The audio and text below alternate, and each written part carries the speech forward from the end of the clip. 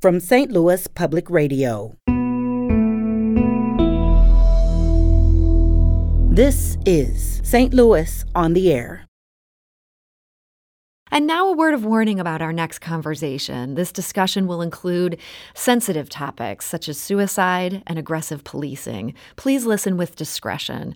And if you or someone you know is in a crisis situation, please call the National Suicide Prevention Lifeline at 800-273-8255. Again, that number is 800-273-8255. There's got to be some accountability. There's got to be some change. Our lives matter also.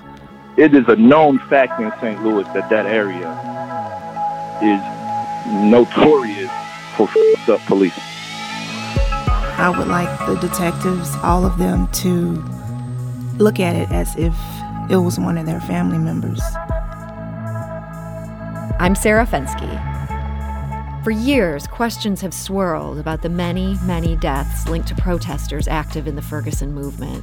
That includes Darren Seals, who was found dead of a gunshot wound and his car aflame. It includes Edward Crawford, who was captured in a Pulitzer Prize-winning photo throwing a canister of tear gas away from protesters. Police said he shot himself while sitting in the back seat of a car driven by friends. And it includes Danye Dion Jones. He is the son of frontline Ferguson activist Melissa McInnes, and he was found hanging from a tree behind the family's home in Spanish Lake. Police quickly pronounced it a suicide. His mother has pushed back. Danye died in October of 2018, and the questions around his death are now the focus of a new podcast from iHeartMedia. It's titled After the Uprising, and it paints a portrait of a mother's questions and her grief. The only way that I would hear Danye's voice is if I would make myself hear him. You know, that I would not hear him say, "Mom," or hear him laughing downstairs, you know, because he would be down there watching TV and I hear his crazy laugh. Or sometimes I could see him in the kitchen talking to Daddy. Sometimes I can see him on the red chase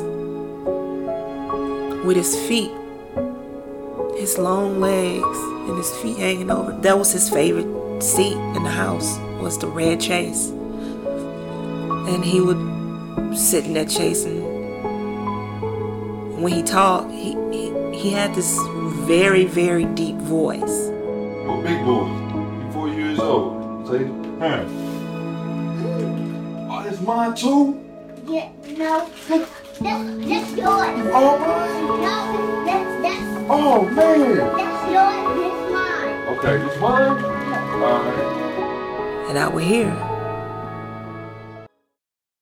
And that is from the new podcast After the Uprising. And joining us today to talk about it is documentary filmmaker and podcast producer Ray Novoselsky. Ray, welcome.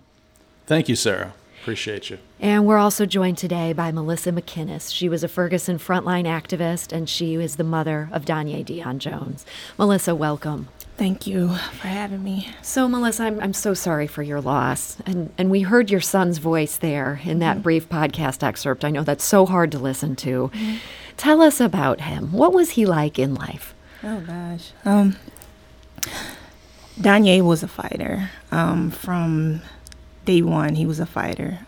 He was born prematurely due to he had the umbilical cord wrapped around his neck. So he came in fighting, kicking and screaming.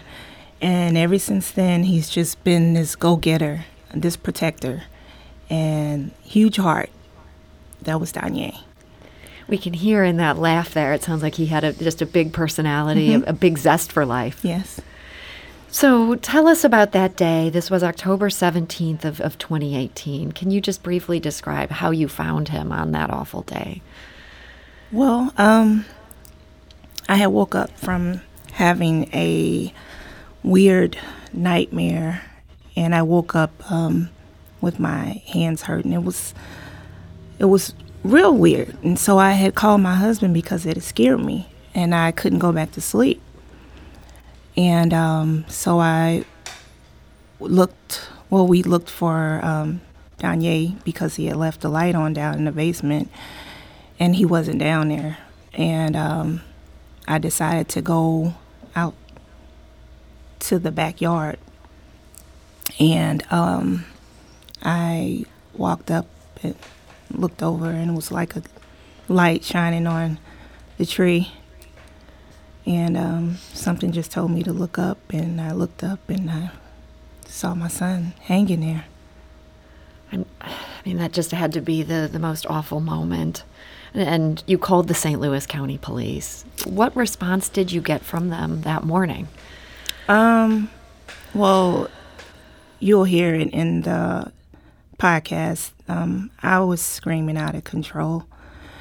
And outdoors, my husband and my brother was out there with Danye, and they called 911 also. So they had 2 calls coming from the same, home. Mm-hmm.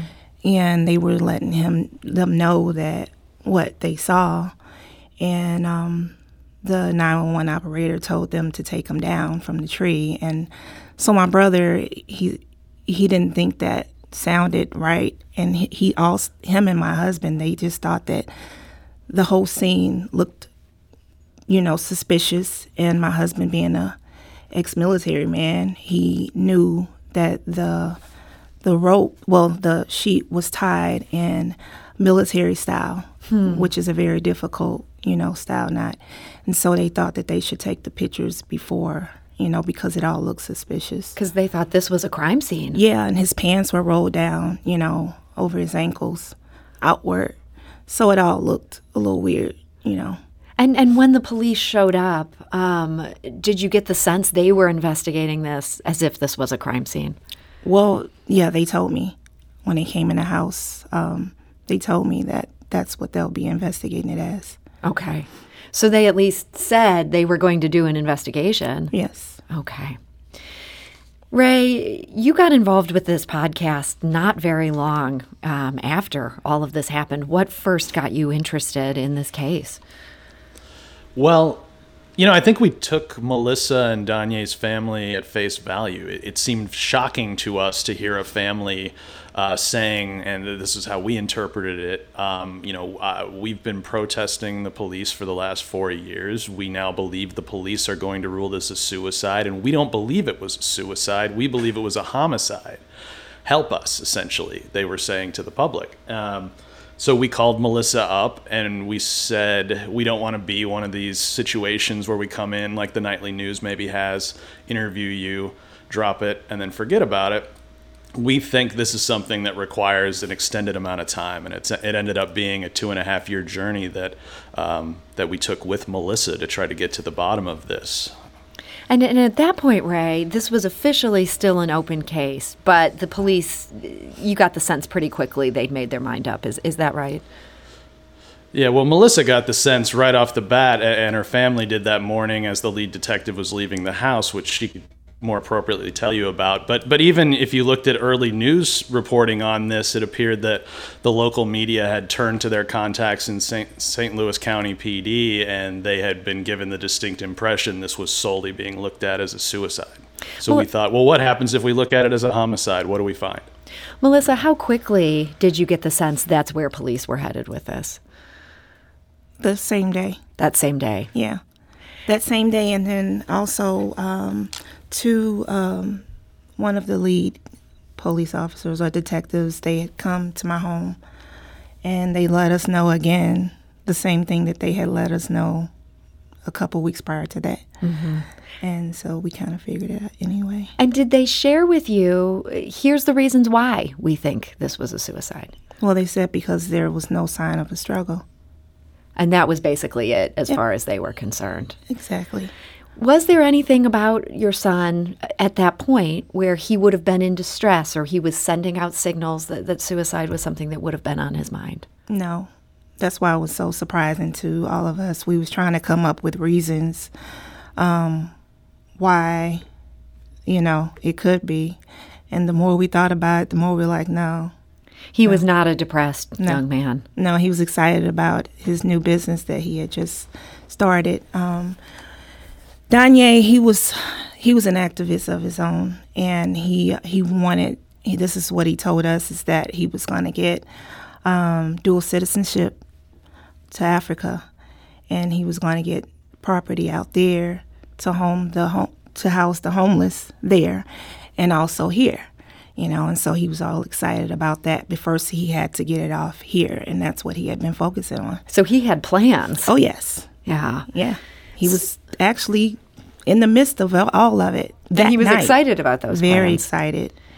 So, Ray, you said that you decided that you were going to investigate this like it was a crime scene, to do this investigation that the police didn't seem to be doing. And I want to home in on a piece of information that comes to light in episode 3. This just dropped on Tuesday. And again, this is of the podcast After the Uprising on iHeartMedia. What did you learn about the DNA on the bedsheet? That was the first of what became a number of just sort of moments where our jaws just dropped and we couldn't believe. And it was a conversation I had with the pathologist, Dr. Gershom Norfleet, and he sort of just mentioned in passing his awareness that the police crime lab had done a swab of the sheet and had found one or more additional males' DNA besides for Danye on that sheet. And I think the most shocking part, honestly, was when we learned that that information had come a couple weeks after Melissa held her press conference, after she had posted the photo of her son hanging that had gone viral. And the response by the lead detective upon learning that was not to swab the sheet again for better, for DNA information, or to test Derek and Daniel, Melissa's brother and husband, the two other males in the house, to see if they could eliminate them. Nothing further was done with this until the case was closed in July. Ray, and so what you're saying is that other DNA on that bedsheet, they haven't eliminated other people from it. They haven't tested it. That's right. So, Ray, in this podcast, you talked to activist Tef Poe, and you talked to him about policing in St. Louis County. Here's what he told you. It is a known fact in St. Louis that area is notorious for f***ed up policing. We grow up telling each other, like, yo, if you live in the county after 9 o'clock, I'm not coming to get you. At the end of the night, 1 o'clock, 2 o'clock, 3 o'clock in the morning, how many people we got with us? 4 or 5 of us? That we're not getting somebody sleeping on somebody's couch, bro. I'll take you home in the morning. I ain't driving through the county at night. And if I do drive through the county, it's gonna be 2 people in my car. I'm not riding 5 deep. 4 or 5 black dudes in a car driving through North County, bro. We're getting pulled over. Period.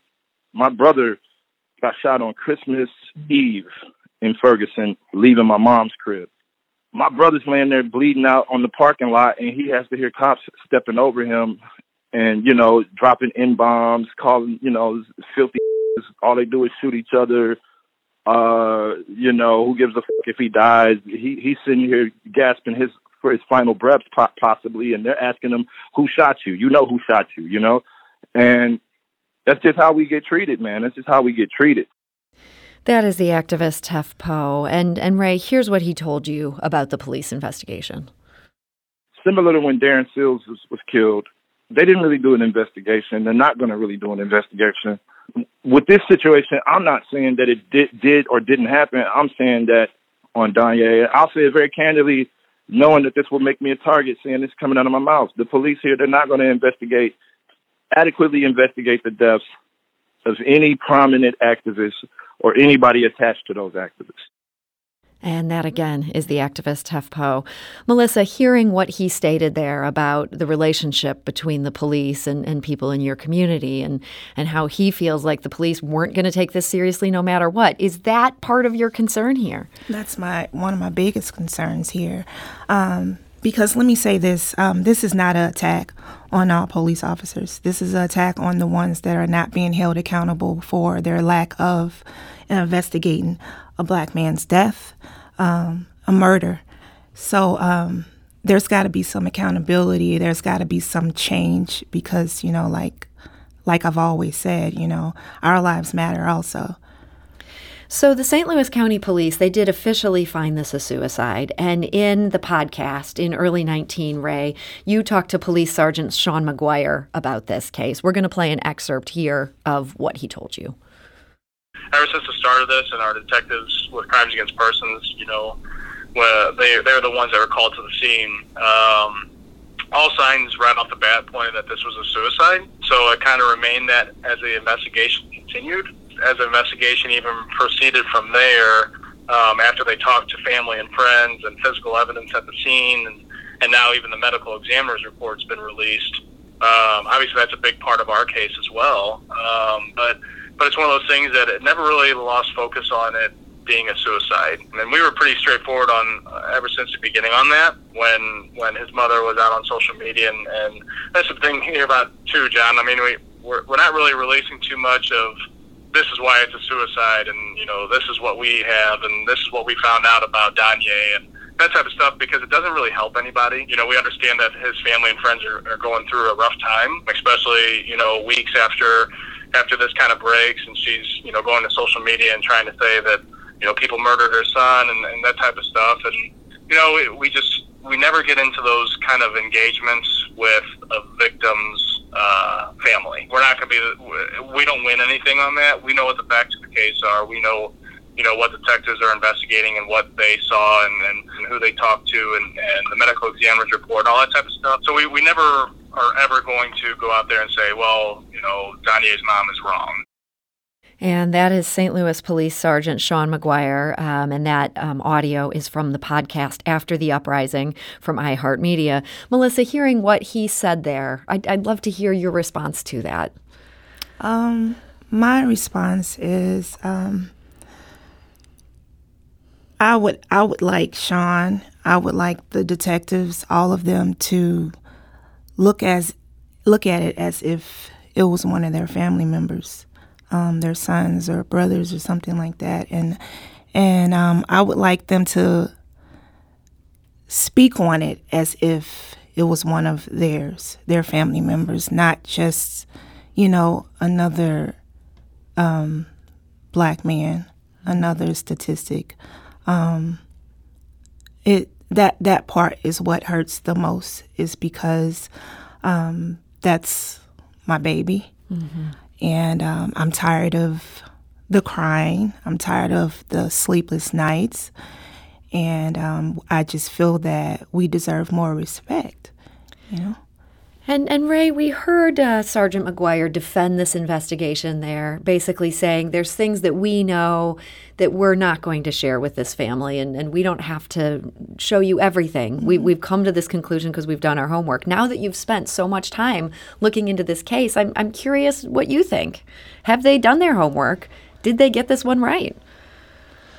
Yeah, and so that was early 2019 when that call happened, and my longtime journalism partner and bestie John Duffy was the one who had done that call. At that time, Sergeant McGuire made him seem that there were a lot of these reasons that we didn't understand why it was going to be determined suicide, but it'd all be clear when the reports dropped. And so now, we have the benefit of those reports, and we've taken the medical examiner's report and we've taken the county police report headed by lead detective Timothy Anderer, and we've broken them down. We've timelined every bit of information in those reports. And so we were able to see exactly what they looked into and what they were looking into at the time we were talking with Sergeant McGuire. Let me lay that out real fast, if I may. So after the day of October 17th, 2018, when Danye was found in the backyard, it appears that, based on the reports, that Detective Anderer did only three real things after that until he filed his report. One of them was that he had the sheet swab for DNA. That happened right after Melissa's first viral, post went viral. It was the next day. He set up a follow-up in which he sent his supervisor over to Melissa's house to get more information, which she felt was more of a, why are you putting these homicide assertions out in the public, than it was a real attempt to try to get information. The third thing was he reviewed the medical examiner's report when it dropped in January of 2019. And the fourth thing, belatedly in June, was he reviewed the 911 calls, transcribed them, put them into his report, and submitted it. That's what took 8 months. So this was a minimal investigation based on everything you've seen, Ray. I wouldn't want to characterize it. I'll let your audience, take that information and think on that. Yeah. Well, for more on this investigation, that's After the Uprising. You can find this on iHeartMedia. We have a link on our website. There's quite a few episodes of this. Another one drops on Tuesday, July 6th. Melissa, I want to come back to you here just in our final question. I mean, you've been dealing with so much for such a long time here. And I know this must be just such a burden on you. Has it been hard to even continue to live life and to go advocate for the causes that are so important to you in light of this being something you're dealing with? Yes, it's been very difficult. Life has been very difficult. But what I began doing, I have to tell myself every morning, I have to continue to do. I have to continue to fight for the injustices. I have to continue to fight for my son Danye. I have to continue to fight for anyone that doesn't have a voice anymore, whose voices were stolen. But I do it with more emotion now, more hurt, more pain. So yes, it's a lot more difficult now than it was before because it's a lot more personal. Well, Melissa McInnes, I want to thank you so much for joining us today and sharing about this. And Ray Novoselsky, a journalist and filmmaker, thank you for joining us. Thank you. You can find After the Uprising on iHeartRadio.com. And a reminder, if you or someone you know is in a crisis situation, please call the National Suicide Prevention Lifeline. That's 800-273-8255. Again, that number is 800-273-8255. St. Louis on the Air is a production of St. Louis Public Radio. Understanding starts here.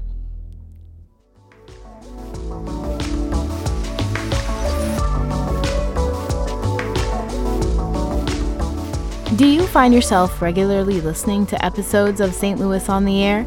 Suggest us to a friend you think might enjoy our conversations, and leave us a review and rating on Apple Podcasts on the App Store. It's the simplest way to help people discover our show. Thank you. St. Louis Public Radio is a member-supported service of the University of Missouri, St. Louis.